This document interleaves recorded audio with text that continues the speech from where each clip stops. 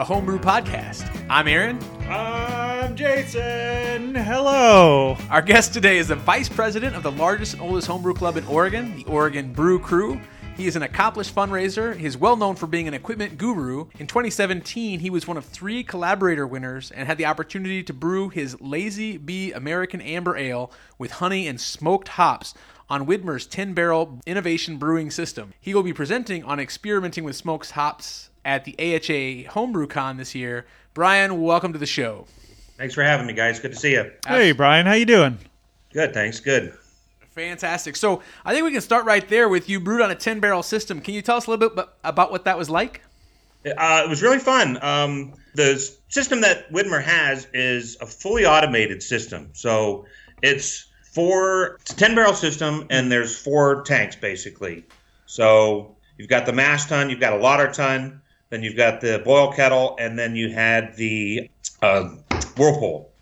Mm-hmm. And we essentially didn't do anything except add hops. Okay. When we needed to add the honey, right? Yeah. Everything else is done by a computer screen to tell it to move, to change temperatures, do whatever we needed to do. We had some issues. There was a little bit of shenanigans going on brew day, but as a home brewer, it's nothing but fighting shenanigans and figuring out and doing problem solving. Almost every time you brew, there's something that happens. But it was fun to watch. The great thing about that system and these guys that are brewing for the tap room, that system is a mini system of Widmer's main system. Sure. So they can do test batches on that, make whatever changes they need to do, and then they can take that, and I don't mean the recipe of the beer itself, but the process of all the settings, transfer that over to the main system, and then they can just brew it, upscale it over there. So they have the scaling up down to a science. Yep, absolutely. So it's essential to have those guys on that small scale level, and it's hard to think of a 10-barrel system as a small scale system, but for them it is, since I think they're brewing 250 barrels on the large system. So for them to be able to fine-tune and to make any tweaks or to just a lot of the beers they're also making are strictly just for the tap room itself, that are just being poured there. I think they keep 27 taps at the tap room, and that's all theirs. Wow, so 27, that's a bunch. But I guess if you can do 250 barrels at a time, it makes that job a little bit easier. Yeah, but I mean, the guys, Dan Munch and Tom Bly, they're really just focusing on those small batches and having fun with it. And like I said, some experimentation. What's Widmer looking for? What do they need to distribute? What are people drinking in Indiana or drinking in Pennsylvania or Massachusetts or something that they need to make changes? So they're not necessarily brewing for local people. They're sometimes making changes because there's different brewing or different drinking patterns in other parts of the country. So sure, absolutely. So it was fun day being able to brew with them, but it was really kind of just watching the system do its thing. Like I said, we ended up putting the honey into the whirlpool, so that was a trip to Costco to get 50 pounds of honey. We ended up putting in the 10-barrel batch. 50 pounds of honey. Yeah. How much sugar? And, they were all in these little plastic containers, and we didn't want to sit there. So I don't know. One of the people came up with the brilliant idea of just getting some hot water and dropping these containers in some buckets of hot water. Yeah. So that when we poured them out, they just drained right out. Oh yeah. Actually, that worked out well. That reminds me of I used to do the same thing when I did extract brewing years ago. Just take the can if you're using liquid extract, just throw it in a sink full of hot water to get it out. Yeah. One of the times that I was making that batch of the batch that I brewed with them. Yeah. I had my jar. It was a glass jar of honey, and I was sitting over top of my boil kettle, draining it out, waiting. Like, when is it gonna? And it slipped out of my hand and fell into the boil kettle. Oh. So now I'm with my spoon trying to fish it back out. Well, by the time I got it, it was completely clean. There was no honey or anything left in it. Right? Next time I'm just going to use tongs and set the set the jar in there. That was a good way to get it out of there. Done. You know what? And it's still boiling, so sanitation's not an issue. Oh yeah, it wasn't a big deal. It was, But what I typically do is I'll drain off of from the bottom of the kettle. I'll drain some wort out into the jar once I get so much out of it, and just swirl it and do that 5 or 6 times until the jar is clean. I got you. What would have been bad is if the jar had actually busted at the bottom of the kettle. That would not have been good. So that would have been. It would have come out.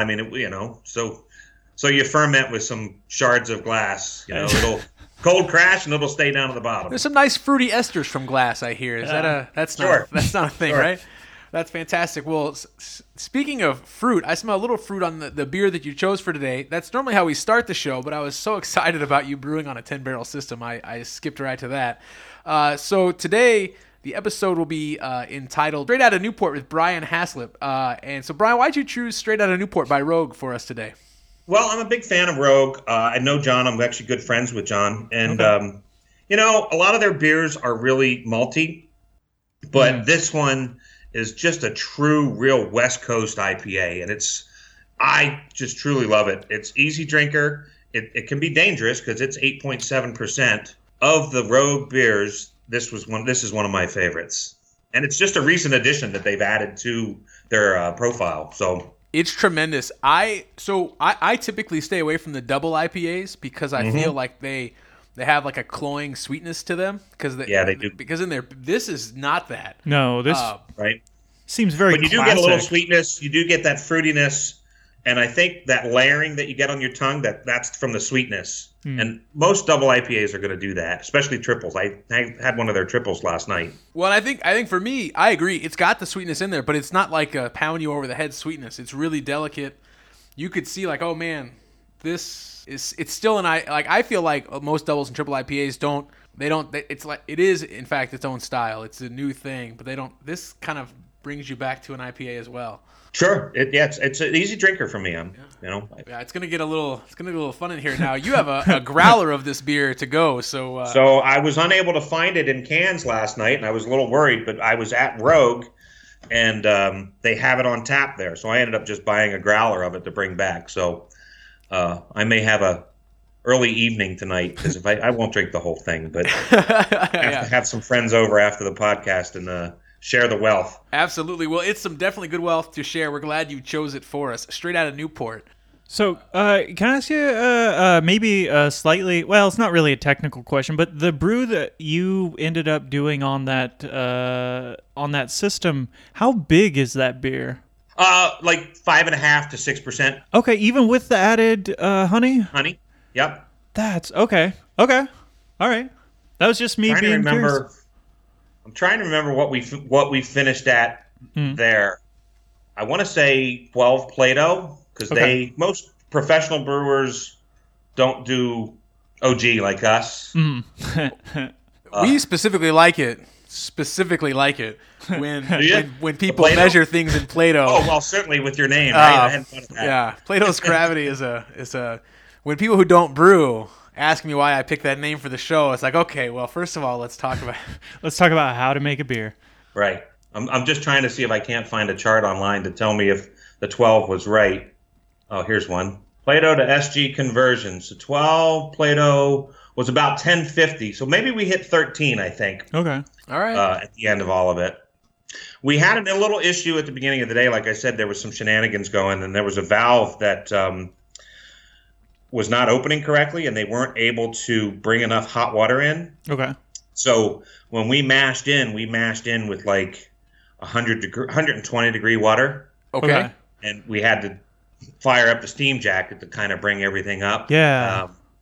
So that kind of threw us off. And then when we sparged, they still hadn't gotten that valve replaced. So we were sparging with 120 degree water because that was the hottest we could get it. So that kind of killed our efficiency a little bit. I think it might have been a little bit hotter, closer to maybe 14 Plato, but yeah, it's it turned out to be a great beer. That's the anti-mash out. So when you're making this at home, like, is that around the same ABV you're trying to get? Yep. I mean, I for this particular beer, I'm not looking for anything big. Okay. Right. You actually want to balance the malt, the honey, and the smoked hops together. Yeah. So that you can get everything. And I think sometimes, like with big beers, they get to be too heavy or too hot, so all you get is alcohol. Oh, what did we make that was like 11% alcohol?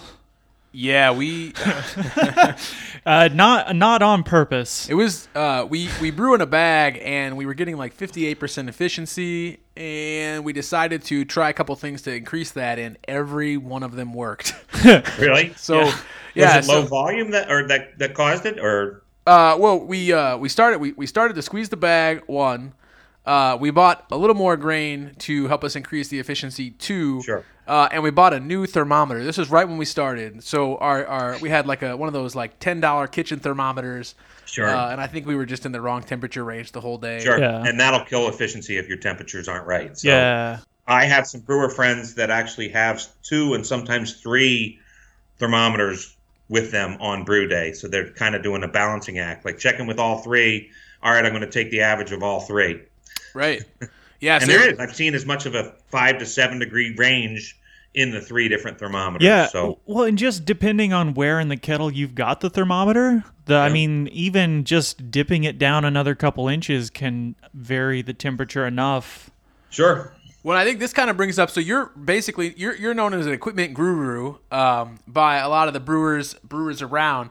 So I feel like anybody can brew a batch of beer that's reasonable and tastes good for about $100 of startup fees. Like just get a kettle, get a burner. But then when it comes to starting adding on, I feel like from my perspective, there's 3 like low-hanging fruits if you got a couple $100 to throw at it. You can control the temperature of your fermentation. You can control the temperature of a mash by recirculating or something like that. Or you can get a kegerator and save yourself time on bottling day. So if you were starting over and you had, your $100 starter kit and you could make one improvement, where would you go? I hate bottling, so that was one of the first things that I took out of the picture was I bought like 15 corny kegs just so that I could start kegging beer. I was sick and tired of cleaning bottles and bottling.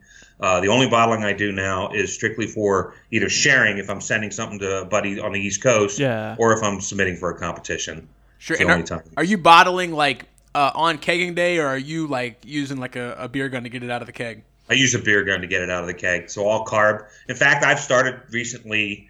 Probably my next investment is going to be a Blickman quick carb. Sweet. Or buy the components to build my own. Wait, I think I've seen online that there's some build kits, or not build kits, but design plans out there that you can build a quick carb for like $35 instead of the $190 that Blickman wants. So I might go that route. Yeah. But it's great because literally, like, case in point, 2-3 weekends ago, a buddy of mine had what he calls his Winter Classic, and we get like 10, 12 home brewers.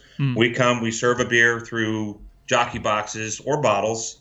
Okay. And people come in that are friends, get like 100 guests. They bring potluck food, and they score all of our beers. And at the end of the night, somebody gets dubbed, the Winter Classic. I won 3 or 4 years ago with a peppermint patty porter that was really phenomenal. I think the thing that kicked me over the edge, though, was one of the guys brought in a gallon of vanilla ice cream, and everybody wanted to start making these ice cream floats with the beer. And suddenly I had this massive line in front of me, and people were giving me these scores of 10s. So. Yeah, I mean, if everyone got to do a food pairing with their beer, it might be more of a playing field. But right. you got it crushed. But so literally that weekend, I had brewed a beer 2 weeks prior to, and I transferred to keg the night before, let it settle, and then blasted out what was in the bottom of the keg because there's always going to be some settling. Yeah. And then I used the Quickman Quick Carb and carbed that the day that I was serving for the competition. 2 kegs. Literally took an hour per keg to force carb them. Can I ask you maybe a dumb question? Well, no, it's a dumb question. But what is it? What is it? The quick carb. What is the quick carb? So for a corny keg, so typically to keg your beer and to force carb it, you would have your beer in a kegerator at say 42 degrees. Right. You then hook up your CO2 to your. Some people do it to the beer line itself, so they're actually carbing from below, from the bottom of the keg. Okay. Yeah. But you're setting it at a specific pressure, so you've got temperature, pressure, and then time should equate to a specific volume of gas. Okay. With the quick carb, it's got a outlet, so it's drawing off of your dip tube. It's running it through a pump, and then the pump is hooked up to a T that has a oxygenating stone in that T. Okay. So you're running gas into that oxygenating stone. Okay. And then it's feeding it back into the gas side of your corny keg. So it's just circulating the beer. And at first it's all kind of stirred up and bubbly. But after an hour of doing that, it settles out and you've got a very nicely carved beer. So it becomes Move on to the next one. when you're trying to quick carb and you're shaking the keg constantly, it's like that, but it's like the 90-minute IPA, the way that you're constantly shaking hops into that, but with carbon, CO2. Yeah, and it's not like you're really shaking it though. Right. Just you're passing the beer past the oxygenating stone. Right. It's much more effective than and I gotta admit, I've done this in the past where I needed a beer right away or to be carbed right away, is to drop it on its side and you're playing log roller, trying to get the thing going. It'll work in a pinch. I saved the beer all over the place, or at least when I saved the beer using that quick carb as well. Yeah. I had gotten the flu and I had knee surgery a while back. And I had a batch of beer that sat for way too long, and it was an IPA, and there's no way it was an IPA anymore because all the dry hopping that I did. Yeah. So I used the quick carb, and I used some cryo hops. Okay. While I was carbing. Okay. And it turned it into this hazy, New England style IPA. That's what all the kids are drinking. And it was phenomenal. It was just because I did it that day, though, right? So it was just fresh cryo hops, in your face, aroma, flavor, the whole works. You're like, I drew it up this way. This is exactly what I was trying to do. Yeah. I'll do it again. I tell you now that I know the trick. I'll use less hops though. Sure. Like when I did a little too much and I ended up blocking my dip tube, I had to do a couple of purges to. Yeah. That'll be for cleaning dip tubes is not the greatest fun. No, but it was under pressure. So at the party that I was serving it at, I just kept taking apart the fitting on the top of the keg and blast a little bit of hot pellets that were in there, put it back on. It would clog up again, open it up, squirt those out. After 3 times, we were done. Didn't have to do it anymore. Oh, there you go. Problem solving. Again, it's constantly problem solving. It's amazing what we can do when we just need the beer from the keg. Like, the amount of engineering that goes into getting beer into and out of a keg is fascinating. Yeah. So, but other than switching to kegs, temperature control is a difficult task, and there's lots of different ways to do it, right? You can do a rim system, which I helped a buddy of mine, a neighbor of mine, fabricate his rim system. And he bought a manufactured rims model, but he had to buy the SSR and all the control mechanisms to turn that on. So I wired all that up for him and got that all configured, and we ran lines. And I don't particularly like that one because you're putting direct heat to the wort, with that heating element in there. I use a Herms coil. So I have my Herms tank has the coil inside of it. So I'll circulate my mash through that Herms coil back to the mash, almost like a Vorloff, but to maintain temperature. Okay. Right, so the wort is running through essentially it's like a wort chiller, but it's going through a hot liquor tank and not it's a heat exchanger, right? Yeah. I mean, that's essentially what it is. And wort chiller, it's a heat exchanger. It's a chill exchanger or cold exchanger, right? Yeah. But the concept's the same. So the key there, though, is that you don't want to have your hot liquor tank too high of a temperature so that you're bringing this really high temperature back into the wort. You want it to be very close to your whatever your mash temp is supposed to be. Yeah, so if your mash is 154, maybe 156, maybe 2 degrees above. I made some mistakes early on because my sparge was going to be 170. I just maintained my hot liquor tank at 170. But the problem was with 25 feet of coil in there, by the time that wort was coming out, it was 170 degrees. That's going back on top. Lost efficiency, got astringency, had some real issues with it. So I try to maintain that 1 to 2 degrees above whatever my normal temp is, or my mash temp. Are you brewing electric then? Nope, I'm all gas. Real okay, and you can get that kind of control out of gas? I have to pay a lot of attention to it. That's beautiful. I have my eye on some stuff. So I've gone to a couple of brewers retreats, and there's a company in Fort Collins, Colorado, that called Ruby Brewing Systems, and they make these 3-tier or not 3-tier. It's a level system, 3-pot systems with pumps, and they actually have, and it's gas. Most of the ones that they make, they have an igniter burner monitor system where you can set the temperature, and it will literally turn on the gas, open the valve, ignite it, bring it to temperature, and then shut all that back off. You can walk away from it, and all that works. It's not cheap. It'll run you about $200 per burner that you're going to try to do that to. Sure. But it will work. It works better than you watching it with your eyes and going, okay, I'm going to turn my gas down now so that I don't overshoot, right? That's where the problem comes in is, oh, okay, I'm at 155. Let me turn the gas off. And all that hot water from the bottom works up to the temp probe. And then you're at 160 and like, oh, crap. Yeah. Yeah, well, we're trying to keep mash temperatures and it's 30 degrees outside. We're very jealous of all these things. So I think sometimes when new brewers take a look at something like what you're building a 10-gallon 3-tier system, they get a little intimidated. So kind of help us out. Describe your first batch of beer and how that went. My first batch of beer was using a single burner and a single pot with a partial grain kit that I'd purchased from a local homebrew club the day after I actually attended a class at that homebrew shop. Yeah. I had some equipment that I borrowed from a friend of mine who used to homebrew. Sure. Stuff was all sitting up in his attic. So I borrowed burner, the pot, the kit, that had airlocks and tubing and all this other stuff. Did some research, learned it in the class. And in fact, ironically, because I had hops growing in my yard that I decided to smoke them, to dry them, I decided to throw in the dry hop some of those smoked hops into an IPA that I'd made on my first batch of beer. So back up a little bit. You grew hops before you brewed. That's correct. They're just cool. Hops are great. I've been drinking beer all my life, right? So it's not like I didn't know what hops were and didn't appreciate hops. But I just had them growing on my property because I thought they were cool. They actually came from a buddy of mine, the guy that loaned me the equipment. Sure. He had them growing on his property. And when I moved into this house 11 years ago, I was like, man, can I get some of those? So we dug up, took half the crown that was growing on his property, transplanted it to my house. And it produces probably, I want to say, about 2 pounds pre-dried hops. Okay. So once they dry down, it's probably closer to 8 ounces, but every year. And I've since added a few other ones over the years. I've got Warrior out there. I've got Nugget.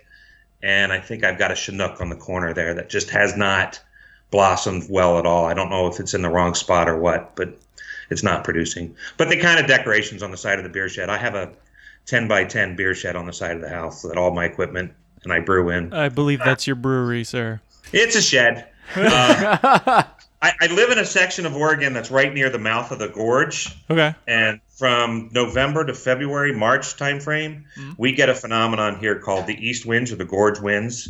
Okay. And it will blow 25, 35, 40 miles an hour steady coming down out of the gorge. And there's no way I could go sit on the driveway and brew. So if you had a planned brew day and the gorge winds come in, forget it. You're done. So it was kind of a necessity to have a plus I needed to get stuff out of the house because it's kind of starting to take over the garage and the den, basement, and as you said, it's $100 investment that starts to blossom and get bigger and bigger and bigger. I'd hate to really add up everything that I've don't do it.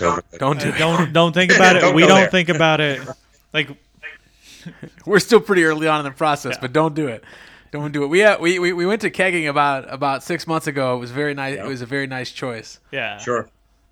So actually, here's a question. So like I'm in my early 30s, right?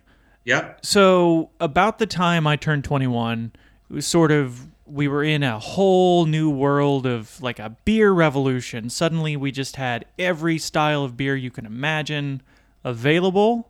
I'm assuming you're maybe a little bit older than me. Yeah, I am. Couple years.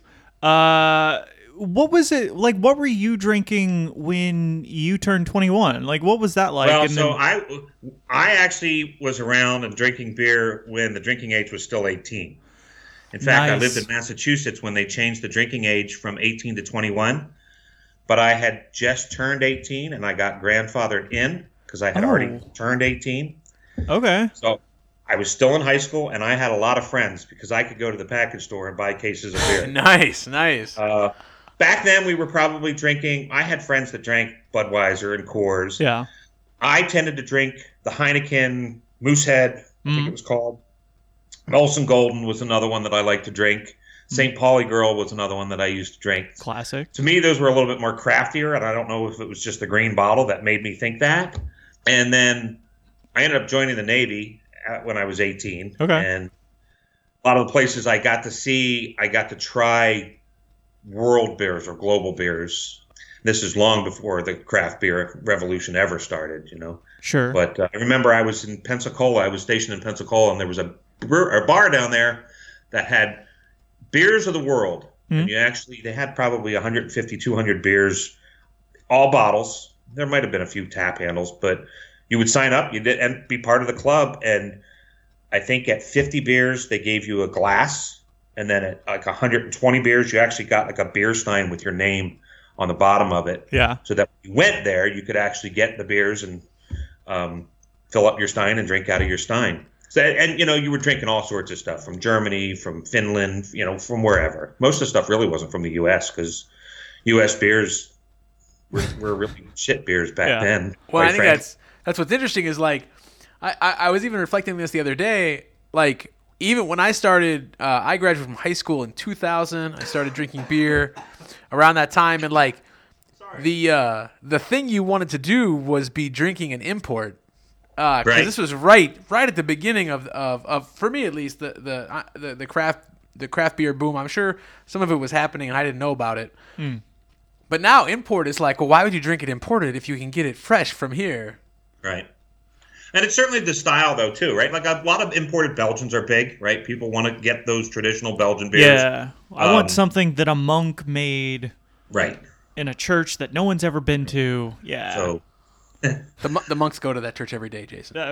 But some of the cool ships that they're making over there, right? Those are sought after. But yeah, Heineken is now considered, not craft beer. My wife just got home; she's going to pass by. Oh, excellent! Hello. She walks with the dog. Well, now actually Heineken gets crap for being stored in a green bottle, right? Like, it's light struck. You can't have Heineken. Oh, I forgot. I used to drink Rolling Rock and Genesee Cream Ale too. Oh, Genesee Cream Ale. So our friend of the show and previous guest Jay from Jay's Beer Reviews, he has Genesee Cream Ale on stock at his home. That's his favorite. Right. That's his favorite closet beer. Yeah. I occasionally buy a can or two of it just to have because it brings back memories. Unfortunately, I was 16 years old. I had an older brother who was 20 something at that time, and he got me a job on a construction site with him, and we used to have weekend softball games or even flag football. Mm-hmm. And there was always a keg of Genesee Cream Ale on the sidelines. And, he used to tell me, here, just drink. It'll get you messed up. I didn't like the taste of it, but, So I blame my brother for contributing to the delinquency of a minor. He doesn't even drink beer nowadays, But now I'm in this huge, Yeah, I mean, he's not drinking it, and you're making high-quality beers for others to consume, so. Correct. At least I've taken it to a level, that I'm doing something with it.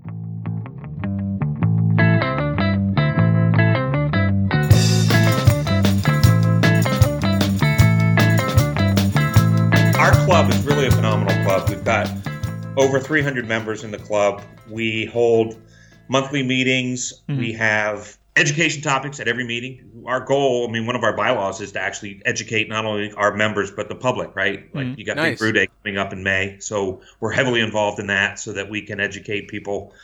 In fact, Pacific Northwest Homebrewers Conference, we were heavily involved in that. We're somewhat involved we're helping NHA or AHA, from the competition aspect of it. So in fact, just last weekend, we had the judging for first round in Portland. I don't know what the other cities were for first round judging, but we had over 750 entries that took 3 days, Friday, Saturday, Sunday, to get through all 750 entries and judged all the way to best of show or finals, advanced to the next round.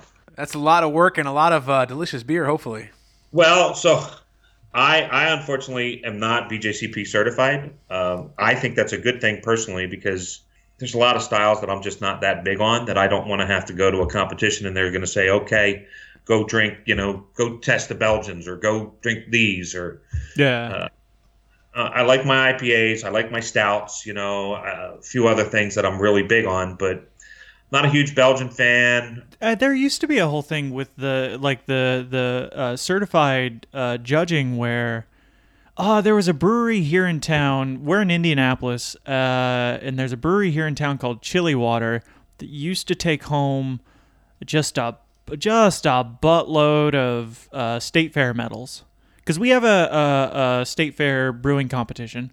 Right. And they would take home a bunch of the medals, and I would never go there because I was like, well, they're brewing to the style, right? They're brewing expressly to meet the requirements of the style because that's what the judges are going to go for. Correct. And then I went there just because friends were going there one time, and like they make ridiculously good beer. And I felt like, oh, I've been a fool for so long. Why have I not been coming here? Why have I been giving them such crap for not? Because I wanted it to be artistry. I wanted it to be like willy-nilly. We're throwing stuff in there and seeing what happens. And no, at the end of the day, if you make good beer, you make good beer. Whether it's to style or whether it's just something you want to make that's not to a specific I'm of style. that school of thought is that I don't like to be restricted to say, oh, if I'm going to make this German-style beer and I have to use these noble hops in order to create that beer, well, it's really limiting my creativeness. Yeah. Right? I like to be able to just brew. And quite frankly, there's times where, okay, I need to brew an IPA for an event. This beer up here is actually, I'll talk about that in a minute, but I'll go look in the freezer and see what I have in the way of hops in the freezer, and I'll write a recipe based on what I have and do that way. This beer here that's sitting behind me, there's a local brewery called Zeugelhaus that's owned by Alan Taylor. He also owns Pints. And every about 2 months, he holds what he calls Zeugelshare. So they'll brew a batch of beer, and oftentimes we'll have some input onto what that beer is going to be. And for $35, you go down with your carboy or however you want to pick the beer up, and you get 5 gallons of the wort and they're in pouches now instead of cans. So if you're familiar with imperial yeast. Sure, yeah, absolutely. Yeah, so they've switched to pouches now, but you used to get either a can and now a pouch of yeast along with it for that $35. So essentially my brew day was driving down to Zeugelhaus and picking up 5 gallons of wort and bringing it home. No cleanup, no nothing. I'm doing a charity event next month at local, what are they? Oddfellows Lodge? Oddfellows? Yeah, the Order of Oddfellows. Yeah, and they're having their annual Oddball Fez Fest. And what we've done for the last couple of years is that 5 brewers will bring a 5-gallon batch of beer, and we are the alcohol for the evening. Nice. They will vote. They're not paying for the beer, but they're voting for your beer by putting $1 in a jar that's in front of your beer, and they can put $5 in, they can put $10 in. It's all a charity event. In fact, the last 2 years we've gotten $5,000. Not us, the brewers specifically, but the event has raised over $5,000 for the local community there for supporting kids that low income families, so that kids can go take dance classes, or they can get a English class or some sort of education that they wouldn't normally be able to afford. That's awesome. So this beer is going to be another one of those hazy IPAs that I'm going to serve at that event later this month. I think it's the 28th of this month. So as you're talking about like community engagement and other ways to do beer, can you talk about one of the reasons we do Plato's Gravity is because we think it's awesome to inform people about homebrew clubs and brewing together with a group of people who have a passion for it. So can you talk about how being the vice president or even just a member of the Oregon Brew Crew has changed you as a brewer and has kind of benefited you? From the community standpoint? Sure. So this is my 3rd year as vice president of the club, and I've gotten to see firsthand what some of the things that we've done and been able to do, not only for our members, but for people outside of the club. Back to that beer that I brewed at Widmer on the 10-barrel system. Sure. That collaborator project, that's an annual event. So our members of our club get to brew a beer. Widmer pays for your batch of beer. So you go to our local homebrew shop, pick up your ingredients. You walk out of there scot-free. You haven't paid for a lick of it because Widmer gets the bill for, I think we had 45 entries last year, too. It was probably one of the biggest ones that we had. So once that beer is brewed at Widmer donates $4 from each keg that they sell throughout the year. And this also includes not only the beer that's brewed that year, but any beers in recent years or in past that they've rebrewed. And one of the great benefits is There's Steelbridge Porter, who was actually a competition winner by Noel Blake, who's now one of the committee members, is one of their annual. Or it's an annual. It used to be a seasonal, like they'd only do it like around holidays. Sure. Last year they turned it into an annual, a year-round beer. $4 a keg led to a very, very large check that we received from a club, but we don't use that money. We, in turn, take that money and funnel it to Oregon State University to the Bob McCracken Scholarship Fund, which supports the fermentation sciences program at OSU. So that will go to help or two or three of the students down there, and I get letters, or the club gets letters from these students thanking us for whatever funds that they got to enable them to continue in these education efforts. And in fact, I talked to Rob Widmer the other day, and he says that they have 25 employees at Widmer that have gone through that fermentation sciences program. So here they are funneling money through us. Yeah. And I don't mean that to sound bad, like we're freaking no. I mean, laundering money, right? But it funnels through us. We donate it to OSU. People get trained on how to brew beer and other things, right? It's food sciences as well. Sure. And then those people end up getting a job back in the same industry, or even working for the people that donated money to get them through the program. So it's a big, huge circle, and it's a win-win-win-win all the way around. Well, I mean, so that thing is doing a lot just for the beer industry in general. But then also, you were mentioning before we started recording, as a part of that relationship with Widmer, basically 3 brewers from the Oregon Brew Crew get to do what you did and brew on their 10-barrel system every year. So correct. It's not always been 3, but typically on average 3 people get picked. Okay, so for me, that's just like a fantastic relationship. So who initiated that relationship? So it actually started. I just wrote, and I don't know if you get Zymergy magazine. Keep an eye out for it. Absolutely. On the next issue, I have an article in there on the back page regarding Collaborator and the jacket and Rob itself. Sure. Okay. Last year, or 2017, was the 20th year of the program. Wow. It started in 1998.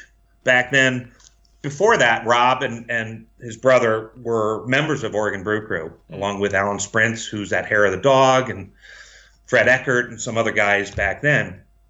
And they decided that there just really wasn't enough options of beer stylistically out there. And they came up with this concept to have members of OBC, which back then it was a much smaller group of people than it is now, to brew a batch of beer, and they would drink it. There's nothing to style, so there's no stylistic guidelines other than, would I want another pint of this? Would I drink a second pint, right? That's really the goal, is that it's good enough that someone says, I'll take 2. Yeah.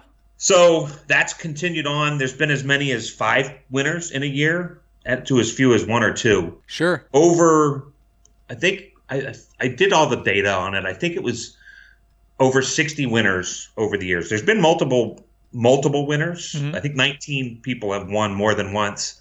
Noel Blake, who did the Steelbridge Porter, has won 4 times. I've only won once.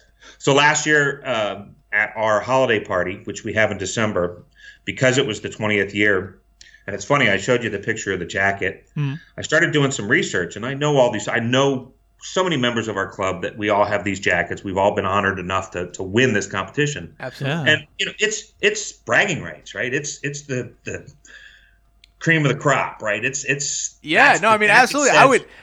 I would love to talk about that if that's something that I'd accomplish. Well done. I just want to point out for anyone listening, like, it's a nice jacket too. It looks quite warm. Yeah, it is. But you get it in July, I was so proud of the night that I got it. I wanted to come home, turn on the AC, and just, That is awesome. Yeah. But I did some research, and I found out that over the years that Rob, even though he's been really sponsoring this thing and been so great, had never bought himself a jacket. Never took the power of Rob Widmer, big man on campus.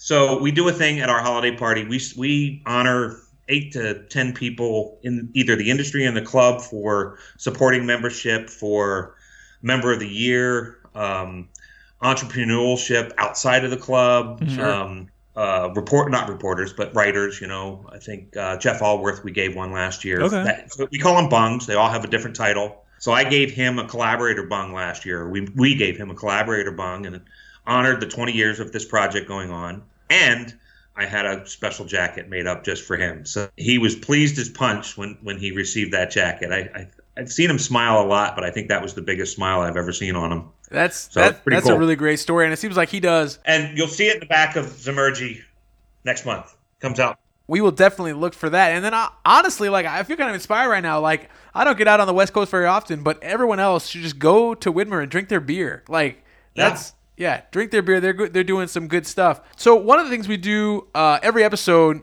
it's something we like to do. It's a little bit of fun. Is we have a segment called Jason's Off the Wall Questions. So I'll give you just a second to collect your thoughts. Jason is going to ask you a question that has nothing to do with beer or home brewing, and we'll see where it takes us. All right. Sounds good. Sounds interesting. It's super interesting, and I totally have a question prepared for you. Get excited. It is okay, it's 6:00, and it's almost sunset, and your face is warm, right? Okay. So all this is happening, and a pigeon flies overhead. It does a figure 8, and then it just sort of disappears into a tree, and your toe gets stubbed, right? For the listeners at home, he's opening his beer to pour more at this point. All right, keep going, Jason. No. I mean, so your toe gets stubbed, right? Like, you stub your toe. Okay. And you swear a bunch, and then, like, an adorable... Are you a cat person or a dog person? I'm a dog person. That was the question. So, it's funny that you talk about the pigeon, though. I have a great poem. Okay. Can I use a little foul language, or is that not allowed? Yeah, you're going. Fuck it. Yeah. Little birdie flying high took a shit in my eye. He landed on the windowsill and pecked away with his little bill. I handed him a piece of bread, and then I smashed his fucking head. I mean, that goes back to high school, so... That's fair. They're flying rats. Was it before or after he made a figure 8 and flew back into the tree? Right, exactly. I don't know. So before the off-the-wall question, you mentioned the Bung Awards. You are a previous winner of the Merle Gilmore Bung. What's that about? The Merle Gilmore Bung Award is for volunteerism toward the club. Okay. So when I first started with the club, I got heavily involved. I knew several members of the board already, and I just started doing everything I could to help the club out, whether it was, hey, we have an out meeting over at this pub, but we need chairs to get moved from Steinbart's over to the club or to the pub. I'd go down with my truck, load it up, take the stuff over, taking beer to the meetings, taking food to the meetings. Excuse me, all these things will earn you points towards Member of the Year. I like to kind of fashion that the Merle Gilmore Award is the runner-up award. So Member of the Year would be the guy that gets the most points or the woman that gets the most points. Yeah. And the Merle Gilmore one is second place. Oh, fantastic. So in the first 3 years, I took the Merle Gilmore twice and Member of the Year once. That's impressive. I took over as vice president 3 years ago, and when you're on the board, you don't qualify for any of the Bung Awards. Although I honored we have one of the positions is called Burgermeister, and for the last 3 years, the position's been held by a good friend of ours, Megan Thompson, who's the wife of our president, and she has really just evolved that position and done such a phenomenal job that I gave her the Golden Spatula. I didn't give her a bung. It was called the Golden Spatula Award, just to honor the fantastic work that she's done. And, because at our meetings, we have to have potluck. We like people, even though we're drinking beer, we like to keep them fed so that they're not. Yeah. That seems like a good thing to do. We do have money set aside. So if somebody at a meeting does get too drunk, that they can Uber or take a taxi and the club will actually pay for it. Sweet. We have, I forget what that fund is called, but. Is there a Bung Award for the person who uses that service the most in the year? But no. So we have the ability to make up bungs, and we have on occasion for just unique events like that. The last 4 years, we've been involved in an event called Pure Water Brew. I was going to ask you about this.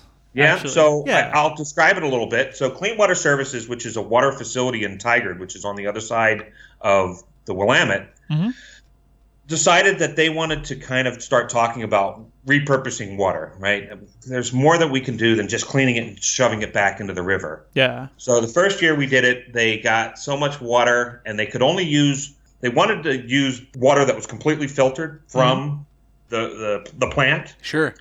But regulators wouldn't let them do that. So they had to take it after it got into the river and then refilter that. They couldn't just take and refilter what was being pumped into the river. Yeah. Okay. But over the years, we've actually gotten them to reduce that restriction. So now they have a filtration system that they're cleaning effluent, right, before it goes out to the river, repurposing it. We supply, the last 2 years, we've had 40 brewers involved. They each get 10 gallons of water to brew a 5-gallon batch of beer. That beer is then canned. We use our mobile canner, and it enters into a competition. And then the final winner, last year they got to brew at Rogue, where I was last night, their Rogue Eastside Pub and Pilot Brewery. Yeah.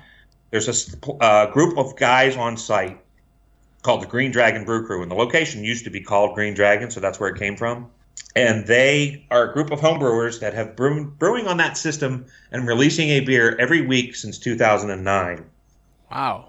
So coming up on 10 years. Yeah. They have been releasing a beer every week on Wednesday since 2009. It's a little 25-gallon pilot system, right? In fact, I'm brewing there on the 29th. Oh, nice. Again, my second time to get to brew with them. Okay.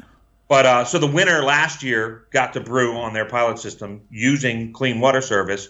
That beer was then served at and sold for the first time, an actual clean water, processed water served at an establishment. Actually, I don't think it was the first time. I think Stone did a similar thing down in California. Okay. So each year we've had to kind of go through and up our ante with the state regulators to try and get more out of them. Yeah. And it's the last 2 years, 2 years ago is when it hit really big. We got so many media requests. It just boomed. We even made Conan, which his joke was a group of homebrewers in Oregon are brewing beer made out of sewer water. Yeah. They figured, well, if Budweiser can, why can't we? That's his punchline. Yeah. Unfortunately, I take it a little serious, right? Yeah. Initially, the first year, people were making kind of pun jokes, like I'll call it Budweiser or other things like that. I mean, that's clever. It is. We're It's funny. trying to stray away from.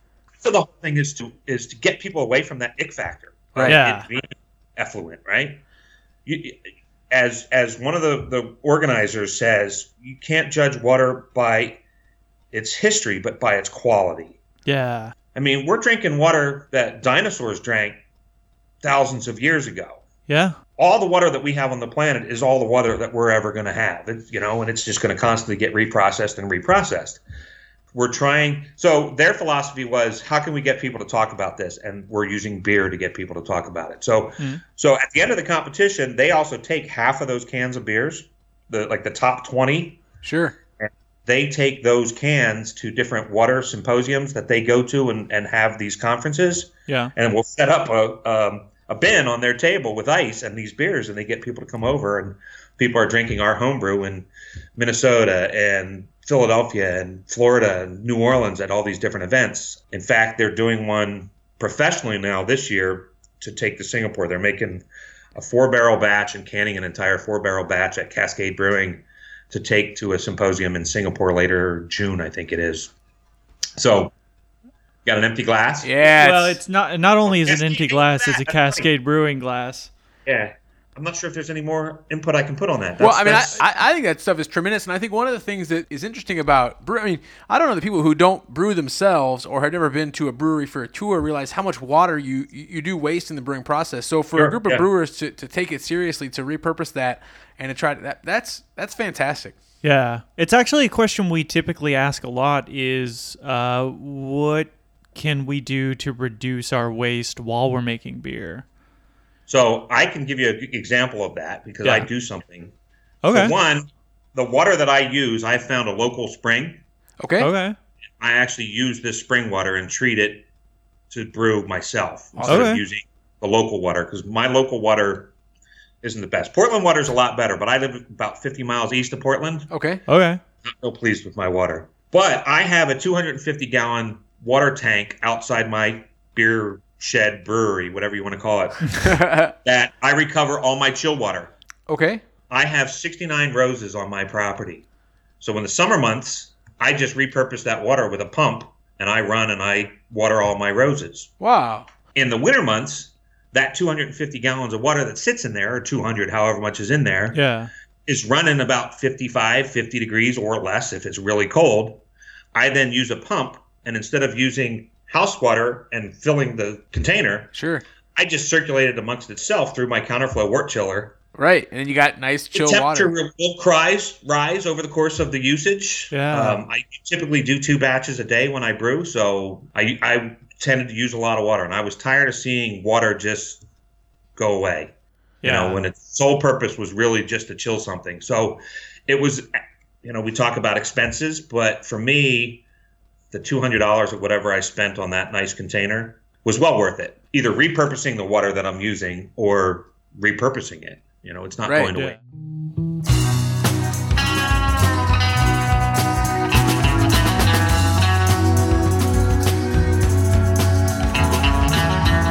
So, you've given us today like just a ton of fantastic reasons or a ton of fantastic ways that brewing can make a positive impact. But at the most basic level, and we like to ask every guest this, like, why do you brew beer? Oh, the myriad of answers I could give to that. So I don't know how to prioritize it. One, I like to drink beer. That's fair. But two, I like the creativeness in it and the ability to take your knowledge, apply it to create a recipe, not to find a clone recipe online or something like that, or something out of a book, but to take the knowledge that you've gained. One of my favorite phrases is I like to say, you learn to brew, but then you brew to learn. I love it. I've never heard. That's amazing. Evolving and learning every time you brew, right? So you're taking a raw material and you're creating something, and if you're just drinking it yourself, well, then you got a drinking problem. Right? And I do drink a fair amount of what I make, but I also share a lot of it, right? Sure. And it's that feedback that you get from doing all that, from spending time and energy to put your effort and love into something, and then someone says, "Man, this is a great beer. I love this.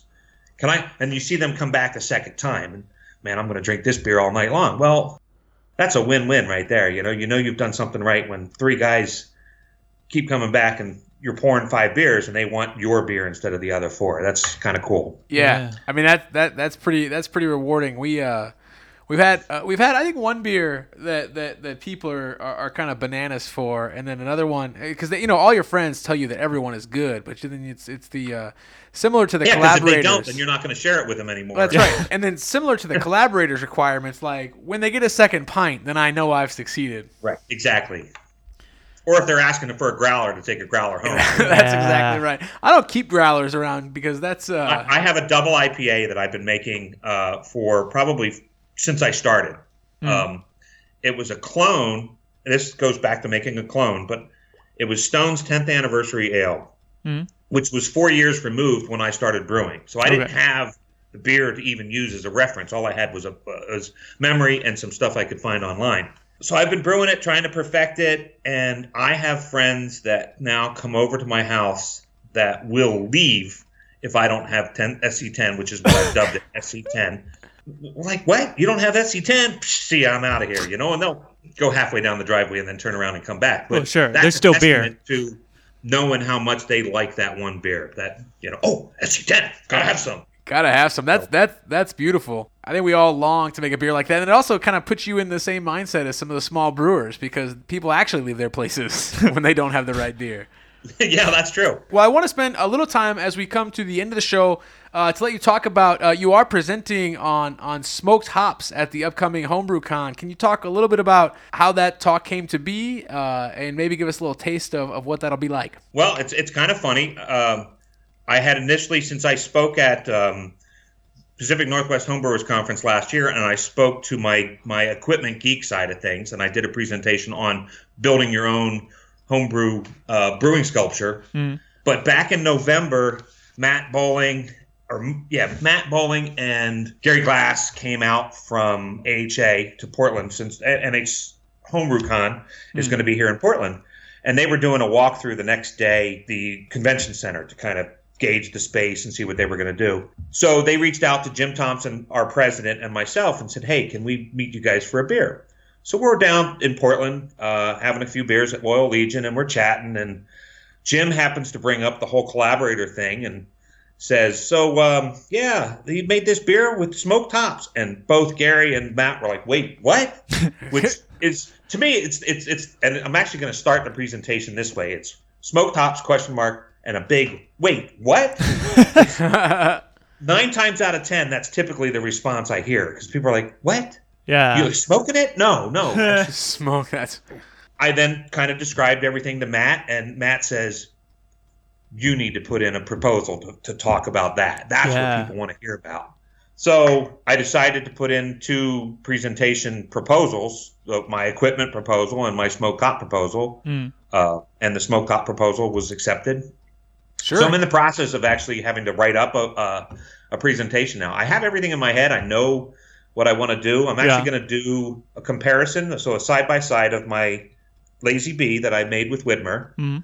I'll have a batch of that has no smoked hops that will be paired next to a batch using the smoked hops. Sure. Yeah. Kind of get an idea of what the beer tastes like. I'll talk about how that process of rehydrating the beer, or the beer, and I think we did this in the pre-show, but we didn't talk about it live. Sure. When I brewed Collaborator at Whitmer, to get the smoked hops into the beer, we were brewing in February. My hops that I smoke at my house are fresh hops. They're actually straight off the vine. Within an hour or 2 of being picked, I have them on the smoker getting them dried.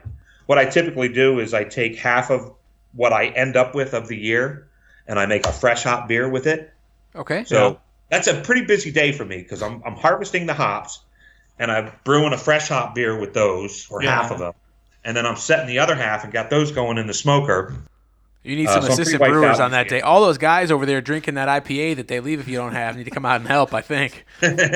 So because we brewed the Collaborator batch at Whitmer in February, we didn't have access to fresh hops. So we needed to kind of figure out a way. And I talked to Tom Bly the other day. We were actually discussing how it really was a true collaboration. It wasn't just, oh, come brew the beer with us. Yeah. We actually sat down, had discussions, talked about different elements of the beer and how are we going to do the smoked hops. So they gave me some dried hops that I rehydrated a couple of different ways, steamed, sprayed, and soaked. The soaked were just completely drenched, and the dried as a control. And surprisingly enough, after smoking all these hops, doing a split batch and treating 4 different batches with the 4 different hops, we ultimately decided to use the dried hops. Okay. So I'm going to kind of talk about that whole process of how we did that and how we tasted it and decided the different elements. It's interesting that in just making those minor changes that there are unique differences in the beers when you taste them. So I have a surprise at the end of it as well that I'm going to surprise everybody. So we're going to do something that I don't think has ever been done with a beer ever. Okay. Well, so if you are listening to this on your way to HomebrewCon, and we hope you are, make sure to head up Brian Haslip's talk. So not only will he have a great surprise for you, but I believe he mentioned that you'll get to taste some amber honey lager and some amber honey beer. It's an American amber ale with honey and smoked hops. The second, I'm actually doing another comparison as well. I'm going to do a porter. Or a smoked porter, and there'll be a smoked porter. So I'll do a 10-gallon batch. I'm going to split batch it. Once I get the second batch, before I start the boil, while it's still at 170, 180, sure, I'm going to steep some smoked malt in it to get that smoked malt into that beer. Yeah. Okay. And then the other one, I'm going to drop 4 ounces of smoked hops in it. Okay. And then there'll be a side-by-side comparison of a smoked porter versus a smoked hop porter. And that's not the surprise. That's just another. So there's actually going to be 5 beers to taste at my presentation. My God, sir, this is beautiful. Yeah, I'm actually a little worried, though, because Matt sent me an email that says he's putting me in a hall that has a capacity of 600 people. And I'm not worried about talking to 600 people. I don't know that I can make enough beer to serve 5 batches for 600 people. So I'm hoping that number's closer to 300. So 5-gallon batches of each of those, everybody will get 2 to 3 ounces of the beer. I don't think you have a problem here, folks. You need to arrive early, sit at the front, so you can get some of this good beer. Let's hype it up and fill the hall. That's amazing stuff. We should be launching sometime in mid-June, just before HomebrewCon. So again, if you're listening, don't miss out on an opportunity for some great smoked beers by our guest Brian Haslip. We're going to end the show. The last thing we normally do before we wrap up is we take a mailbag question. Right now, these are just our friends who have listened to the episode. We have very few listeners, but it is a listener question. This question comes from someone who is very near and dear to me, my wife, Kelly Sibley. She didn't always drink beer, but as I've gotten so into beer, she started to drink beer. So this question is for all three of us, but I'll give Brian and Jason a chance to hit it first because we've talked about this at length. But when people are coming into beer, sometimes they have different tastes for one style or another. Can you talk about, she wants to know if you like a certain style, like for her it was Belgians, for you it might be IPAs. Can you talk about how starting with that style and then kind of growing from there, like drinking things that are somewhat like it to kind of grow and expand your understanding and appreciation for all beers? Like, what was your path, and what would you suggest for someone who's trying to like more beer styles? Well, I find it unique that your wife likes the Belgians or the Saisons or something like that. That's really more of where people actually grow into from pale ale or a stout or something like that, and ultimately get into these beers that have these spicy or different flavor components that you find in Belgian beers, which oftentimes takes a unique palate to really judge those. Well, I think in her case, it's specifically a hop kind of version. like she's going the wrong direction, right? So it's going to be hard to go from Belgian and then bring her back down to something of a lesser flavor profile that you're getting from that. But, for me, I tend to brew what I like to drink. Pale ales, IPAs, stouts, porters. I don't do lagers, not because I can't do lagers. Right. I just, I drank those all when I was, the Heinekens and the Mooseheads and all that stuff, right? I'm over all that. I like that bite. I like that bitterness that I get in my IPAs and the big Russian Imperial stouts. So it's kind of hard to say. Go with your palate. Go with what you like. Try to master that first or taste that first and then branch out from there. If you like pale ales, well, then try a fruity pale ale, something that's been treated with raspberry or blueberry, like Bloops out of Ordnance. They have a blueberry pale ale that's phenomenal. Our local McMinimans has a thing called Ruby, which is a raspberry pale ale, which I try to make a clone of, or I've got a version of it that my wife tends to put the solo cup on top of the tap upside down when people come to visit. Because like, it's not out, it's unavailable. The first time I saw her do it, I was like, that's not out. She kicks me under the table. So, and there's another testament to the fact that, she's enjoying the beer, so fine. So I have to make that beer every year. It's just like a requirement at this point. Absolutely. Jason, you have any thoughts for Kelly? Well, I know Kelly personally. I've met her before. Honestly, Kelly, you're fine. But no, like if it is a hop aversion specifically, I don't know, eat more arugula. Is that weird? Just some sort of like bitter, spicy greens. I think in my head, hops. Asparagus. Anything that's kind of broccoli, sort of florally, kind of. Yeah. That's my next beer, by the way. No, Because if you're drinking Belgian, then you like the sort of maybe the fruitiness that comes off or the tartness, the spiciness. Yeah. If it's an aversion to hops, then and you want to expand your palate, just think about how much it tastes like a nice leafy green, some sort of cruciferous vegetable, maybe some floral, some flower. Ever try that Heffy from Widmer? That's right. The Hefeweizen from Widmer. Wheat, right? It's gonna have it doesn't quite have as much banana. I'm sorry to just jump over you, but you're fine.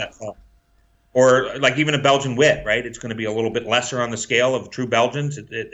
But still the banana esters, still that kind of coriander, orange peely type stuff. Yeah.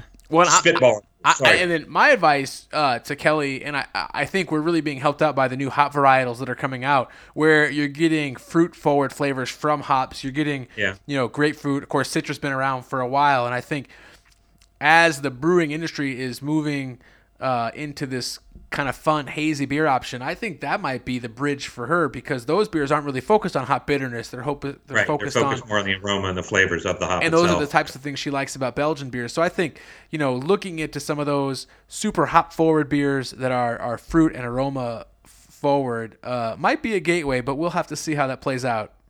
You just have to get over the fact that your glass of beer looks like orange juice while you're drinking it. So. It is a little off-putting. I kid you not. I don't mind haze beers, but we have literally shit on them the past 2 episodes. Right? Really? And it's one of those things where I'm going to drink it and I'm going to enjoy it, but it's just so ubiquitous now. Like everyone's doing it. So everybody suddenly. is doing it. Problem is I don't think they're very shelf stable, so that's why they're not being really distributed a lot, because there's so much in solution that I think if you had one of those cans like Treehouse or Trillium or even Heady Topper from Alchemist and all that when they get somewhere and sit for 6 weeks in your refrigerator and you pour it, all that sediment's now down on the bottom of your can and you're drinking a clear beer. You're like, wait, this isn't hazy. Yeah. But it's just don't shake it up first, though. That's not the answer. Right, it's not the answer. No. Yes. Oh, it's a hot bomb. Brian, I want to thank you a ton for taking the time to join us on Plato's Gravity. This has been really fun for us. I'm glad you guys reached out to us. Reached out to me. Yeah, absolutely. For our listeners, Brian can be found. He has a Facebook page under his name, Brian Haslip. That's Haslip. You can also find him through the Oregon Brew Crew website, which is www.oregonbrewcrew.org. Lots of fun stuff going on over there.